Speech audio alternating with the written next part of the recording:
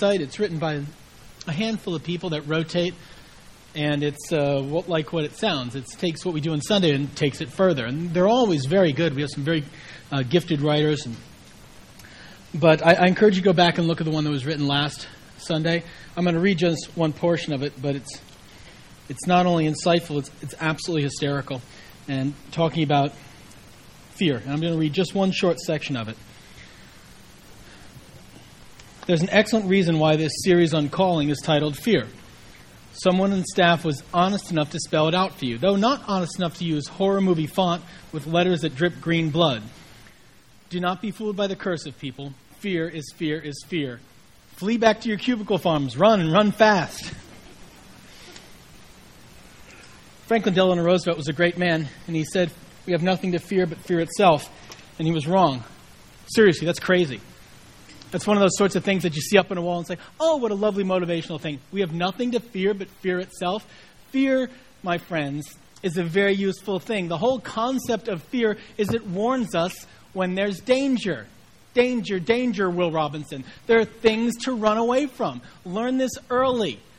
Fear tells you something is dangerous. And there are times when the wisest thing to do is listen to your fear and walk the other way. Because what fear does is it sort of lays something before you. There's a danger in front of me. Will I go through it or will I turn away from it? Sometimes the danger is so high and what's on the other side of the danger is so small that it's not worth going through it. Sometimes, even when the danger is high, what's on the other side is so great that we make a decision to move through the fear. But to say we have nothing to fear but fear itself, quite honestly, is wrong. There's some times when we have nothing to fear but fear itself, when the fear is absolutely irrational, when there's no reason for it. And it's in those moments we say, look, there's really nothing dangerous. But when we deal with calling, there is danger. If you have missed parts of this series, I'll sum up. The series on calling focused on this, that calling is not success and it's not achievement. It's not simply knowing your personality or what you're good at. Calling is getting a sense of being drawn into accomplishing something for which you were made. And at the heart of calling is being fit for a transcendent cause, something beyond ourselves. It's something greater, something worth being engaged in. And if you have any sense of being called into a transcendent cause, then you will have moments of fear. And one of the fears that will raise its head is the fear of failure. Everybody at some level fears failure. What happens if I fail? And this question of fear of failure, it raises and gets more pronounced depending on how important that thing is you're going after. If you might fail at something insignificant, so what? The prospect of failing at something that is a moment of seminal importance in your life or the life of other people, then that raises the stakes. I think the Olympics, winter and or summer, thank you. No matter what I say, just assume what I mean.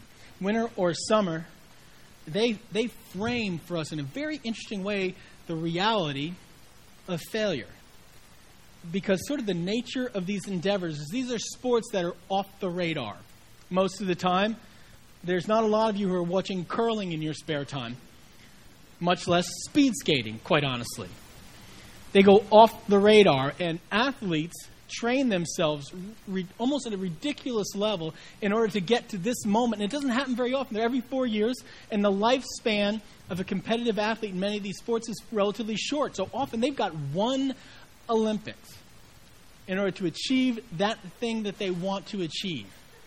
And so failure stares them in the face. And I don't know if you saw this last night, but the short track speed skating is a fascinating event. It's really like roller derby, and what you had last night is you had this guy, Apollo Ono, who has won 5 medals over, he's sort of unusual. He's already been in 2 Winter Olympics. He's in the 3rd now. And he has a chance to have the most medals of anybody in a Winter Olympics. And so he gets in the line, and there's 6 guys, and they're racing around, and they get so low to the ground, you wonder how they stay up. And they're also cutting inside of each other. And you can bump one another at points that I'm not quite sure I get yet. But last night, here's what happened. He's coming around the final turn. He's in 4th place. You don't get anything for 4th. Nothing, no medal. And so he's in 4th, and another American's in 5th, and you're like, they're not going to get it. There's 3 Koreans in front. The entire Korean team is in front, 1st, 2nd, and 3rd. And then the 3rd guy gets just a tad greedy. And he decides he's going to cut under the 2nd guy. As they're rounding the final turn, literally, I don't know, 50 feet from the finish, the 2nd and 3rd Korean guys go flying off the ice into the ramp, into the side. Apollo Ono honestly looks like... And suddenly there's a finish line. He's like, here's this moment. I have failed. I failed in my quest. Well, the Koreans just hit the wall, and you're now getting the silver medal. And the other American, he's thinking, I'm next to last. And suddenly he's on the medal platform. He gets 3rd. In some of these sports like that, you can have success or failure. And so I can't hardly imagine what it's like to be standing in that line as you're there and if one mistake here and I fail. The fear of that could be absolutely paralyzing. And it's a game. Seriously. It's exciting, and I can see the thrill of competition, and I don't denigrate it at any level. I'm just saying the honest truth. It's a game. It's a race. That's all.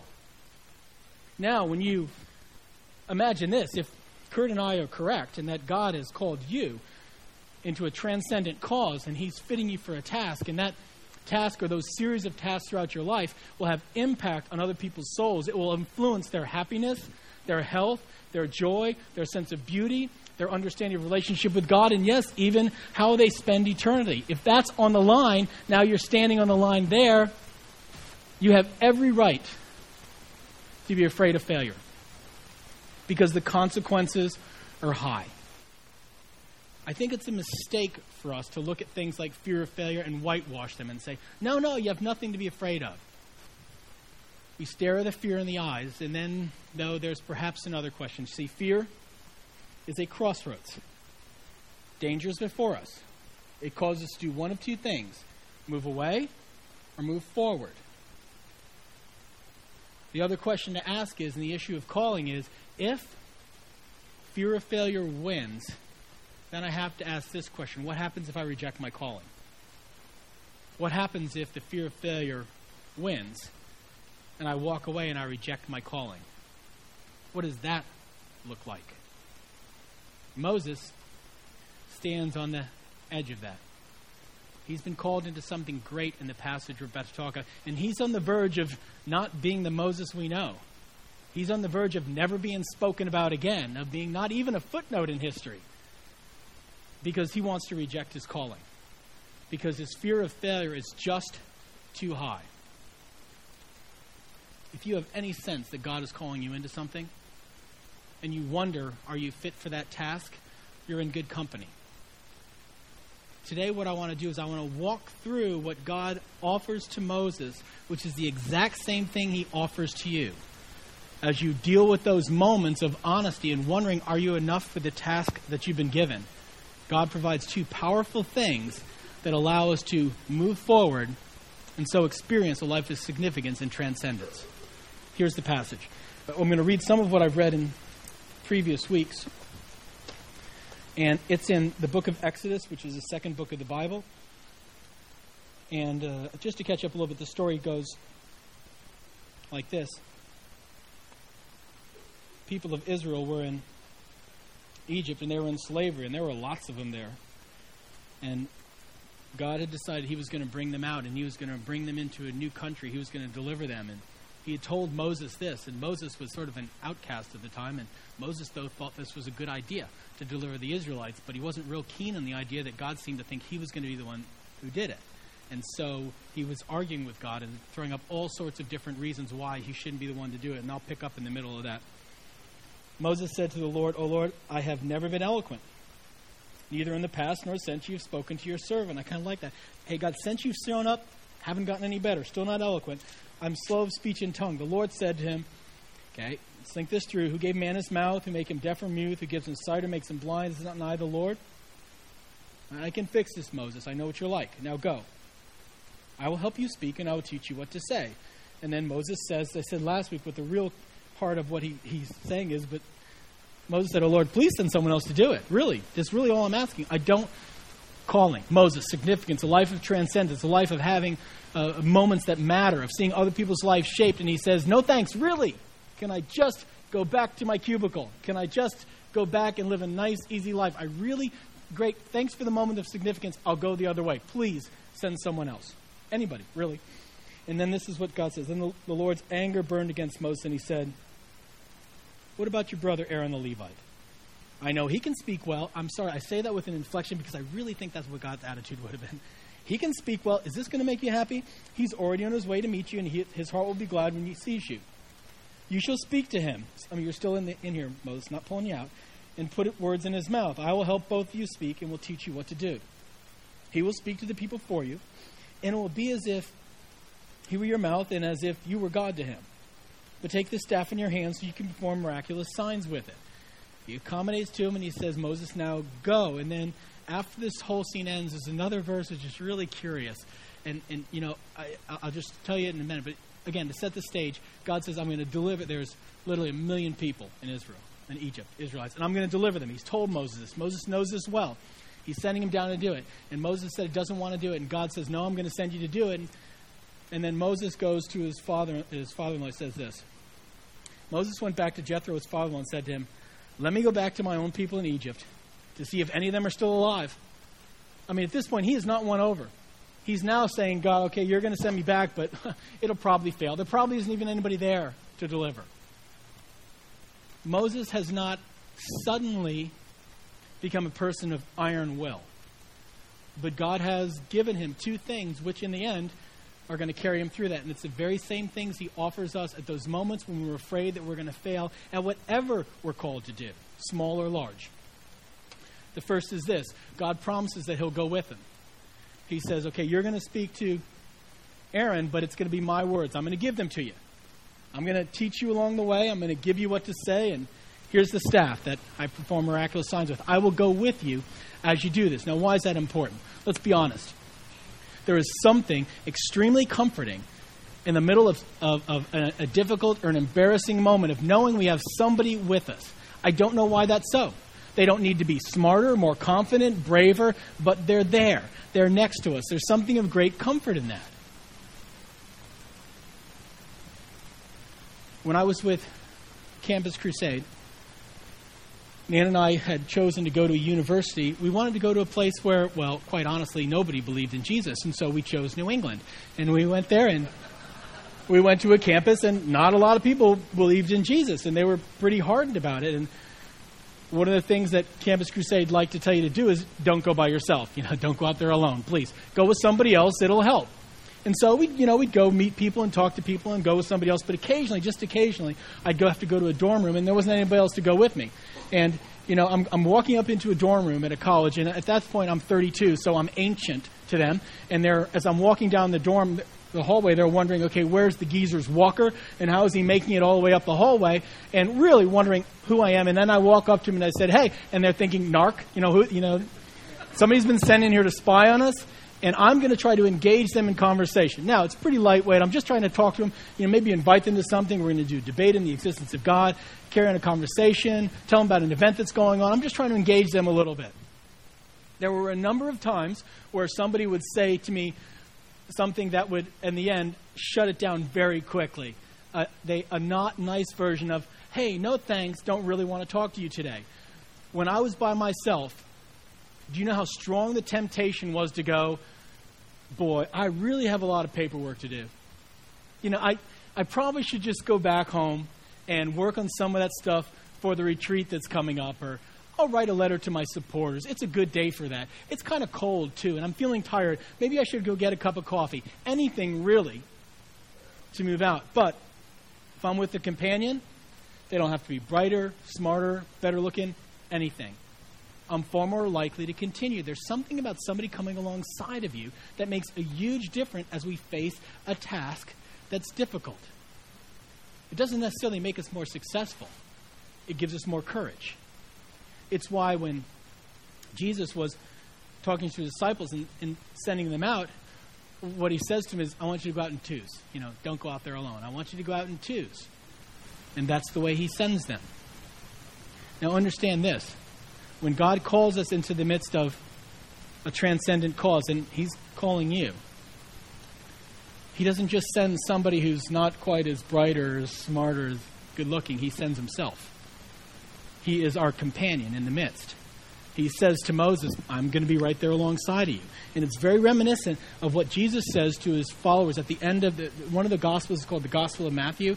And the last two lines of that are, Jesus looks at his disciples and he says, I'm giving you a monumental mission. That's a paraphrase. I want you to go into all the world and teach people about me, because they need to know how to have a relationship with me and have their lives change. And then he says, and lo, I will be with you always, even to the end of the age. Every moment. God promises to stand alongside us as we face danger and as we face fear. And as we get to those moments when we want to back away, he promises to be there, always, by our side, giving us strength and giving us hope and giving us courage. He does not say, you go out there and do it. He says, you go, I go with you. Then he promises, quite honestly, to give us competence, to give us ability, to allow us to succeed in the things we fear we'll fail in. There's a passage in the New Testament. It's in a book called 2 Corinthians. And 2 Corinthians is a letter that's written to a church in Corinth. And we call it second because it's the second letter that we have. And in this passage, the man who wrote it, a man named Paul, was talking about the mission that God had given him, his calling to walk into places where Jesus had not been heard of and to engage people and to bring gatherings of people who would come to faith and live out that hope in the midst of needy cities. And in the midst of that, he talks about the confidence that he has. And he says this, such confidence as this is ours through Christ before God. Not that we are competent in ourselves to claim anything for ourselves, but our confidence comes from God. You may be terribly gifted. You may be well gifted. Terribly sounds like the other way. You may be extremely gifted. And you know, if you've been here at all, you know well enough that I believe that you're supposed to serve out of what you're good at, not out of what you're bad at. That you want to serve out of your strengths and more mitigate your weaknesses. That's a lot of ways where you see our calling. But nonetheless, let's be honest, there is never any point in a transcendent cause when we ourselves are enough to see it accomplished. Really, do we believe that I have in me enough to shape somebody's eternity? That I have enough within me to change somebody's destiny, to change them from somebody who's hopeless to somebody who's hopeful? Our competence comes from God. He's the one who makes us to succeed. You have every right to fear failure if you go alone and if you go without his competence. He's the one who gives it to us. He calls us. He equips us. When it comes to home projects, it is no exaggeration to say I'm incompetent. Seriously, ask anybody. Ask my wife. It's not that I'm sort of bad, and I'm not being self-deprecating. I'm incompetent. I don't do things well. Nobody has ever called me a handyman unless they were snickering. There's nothing in terms of home improvement that I do well. As we were in the beginning our renovation process, the end of my usefulness was last week when they were knocking things down. I can do that. I can demolish walls. Now, tomorrow they're going to start building. I'm no longer useful in this process. I kid you not, I'm incompetent. And yet, I have laid down hardwood floor in 2 houses. You're supposed to go, woo. How have I done this? I relied on somebody else's competence. In both cases, I had friends who knew what they were doing and who walked me through, and they taught me all along the way how to do it. I could not have done it on my own. I lacked the ability to do so. They gave me their competence to allow me to do it. And I remember well this one night when we were in California, and I was redoing the hardwood of the entire house. Now, it wasn't big, so it's not as dramatic as it sounds, but I was redoing the hardwood in the whole house, and my friend had gone home. And I was in a hallway, and the hallway turned. Drat that hallway. It's easier when it's straight. Then it's like a bowling alley. But it turned, and so I was trying to figure it out, and I was really tempted just to stop but I really needed to get it finished. And so what I did is I stopped and I did this. My friend's name was Neil. I said, okay, now what did Neil tell me to do? And one step at a time, I remembered exactly what Neil had told me to do.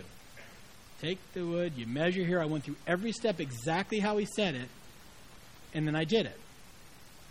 It was important for me all along the way not to go, look at this entire hallway I have to do, but just to go, I'm going to do this thing next. I relied completely on his competence, not on mine. And when I finished, you know what? There was a flaw. There was. There was a place in the floor that didn't quite fit right. And you know who noticed that? No one but me. I invariably would point it out to people. Who knows why? Yeah, I laid down the hardwood. And right there, do you see that little spot? Why am I doing this? I still don't know why I'm doing this, but I'm pointing it out to him. Nobody noticed. Sure, there was a flaw. I didn't do it perfectly. Big picture. The task was to lay the hardwood. The task was not to do it perfectly. I promise you, you will not do the calling that you have in your life perfectly. And some of us will wait until we're absolutely sure we're going to do it completely right. And if you do that, you will never move. Our competence comes from God.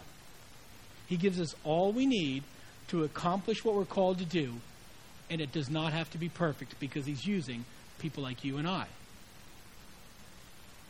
Some of us get daunted by what we're called to do. You have a sense of something you're supposed to do, and it looks too big. I encourage you to remember a couple of things. You're not alone. God will give you competence one step at a time.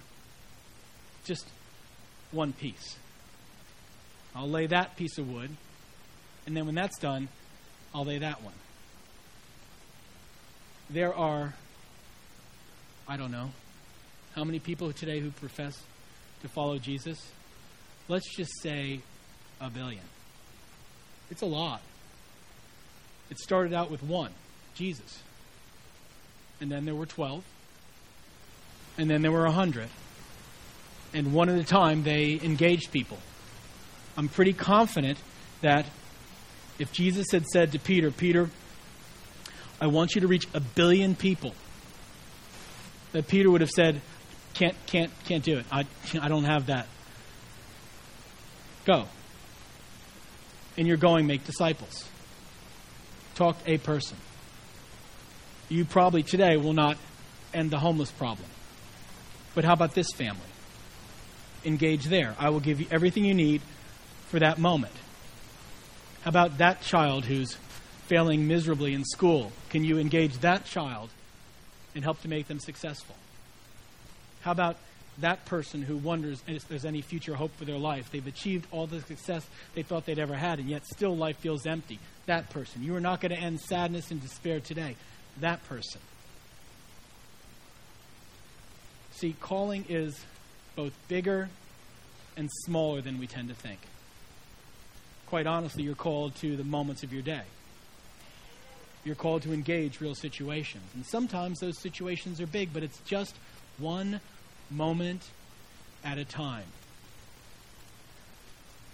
When I got my PhD, one of my friends who has a PhD said the PhD is far more about endurance than it is about intelligence. And he was right. Calling is far more about, this is going to almost rhyme, and I try not to do this. It's really just happening. It's the right words. It's more about availability than ability. It's about saying, God, I'll go. And Moses was scared to death.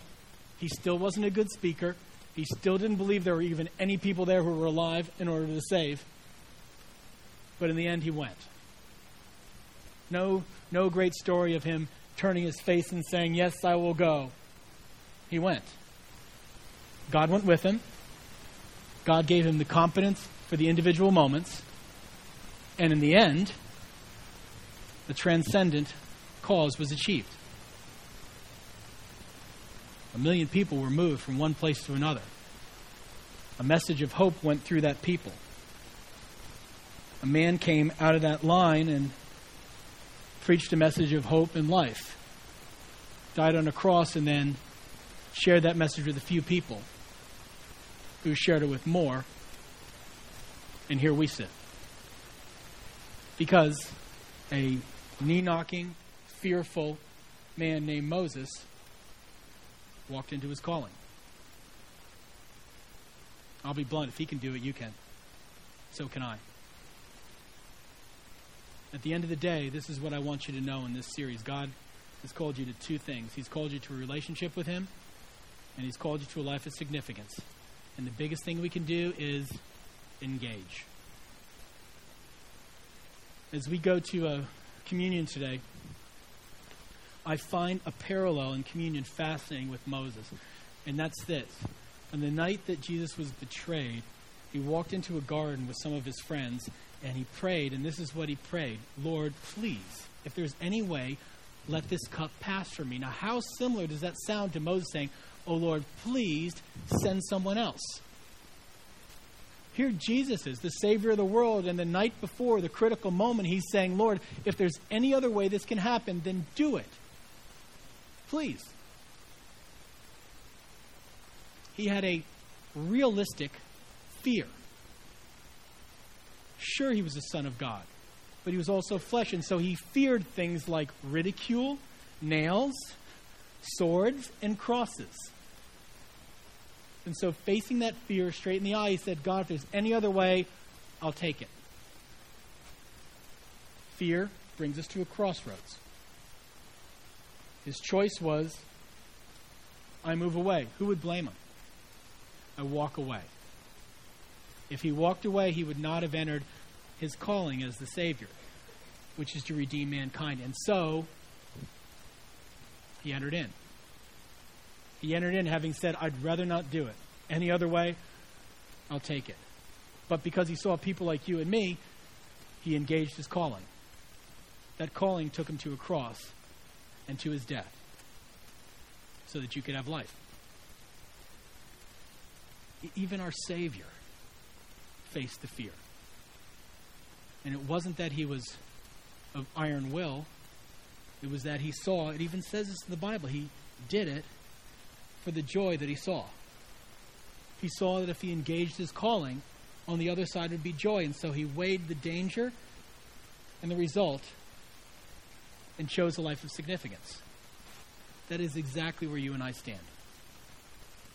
We weigh the danger and the result. We either walk away or choose a life of significance. Because he did, salvation is yours. And so a few hours before that moment, he was with his friends at a table and he said, see this bread, this is my body, and it'll be broken for you. It's going to be broken so that you'll be made whole again. And then he took a cup of wine. And the words seem easy for me to say. I would guess they were harder for him. See this cup? This is the new covenant in my blood, which will be shed for you. He saw the calling. He engaged. He offers life to us. It is the same pathway. Today, I would encourage you to engage that first part of your calling, which is to be in a relationship with him. And perhaps for some of you, and I would venture to say a fair number of you, you have stood on the edge and you've heard things about Christianity or heard things about a relationship with God, and it's skidded around the edges of your consciousness and you've never actually engaged. He's calling you to a relationship with him, and he's done what is necessary for you to have that. Today, if you're ready, it takes very little. It takes you stepping forward and saying, I will embrace the calling of my life, which is to be in relationship with the God of the universe who loves me. And then let's see where this goes from here. If you're not ready to make that step today, I would encourage you humbly not to come to communion. Not because because I don't want you to, but because it turns a very potent moment, a moment that's meant to say something about the intent of our heart, and it flattens it, and it makes it into a bare ritual, which tends to do violence to our soul. Things become more lifeless when we make the moments of our life lifeless. If you're ready, move in and engage. And I invite you to our table, whether or not you are a member of Warehouse or attended a Warehouse, or this is your first time here. If you've simply asked Jesus to come into your life, then come and join us today. And as the communion service comes forward, I want to let you know that how we do this. What will happen is there will be 5 stations throughout the room. And as soon as I finish serving the communion servers, they will go out to those stations. You, as you're ready, make your way to one of those stations. They will gather you into a group of about 12. They will serve you. They will pray with you, and then you'll eat together, and then you make your way back to your seat. I'll give you a couple of moments where you can pray, you can consider, and I'm going to serve our communion service.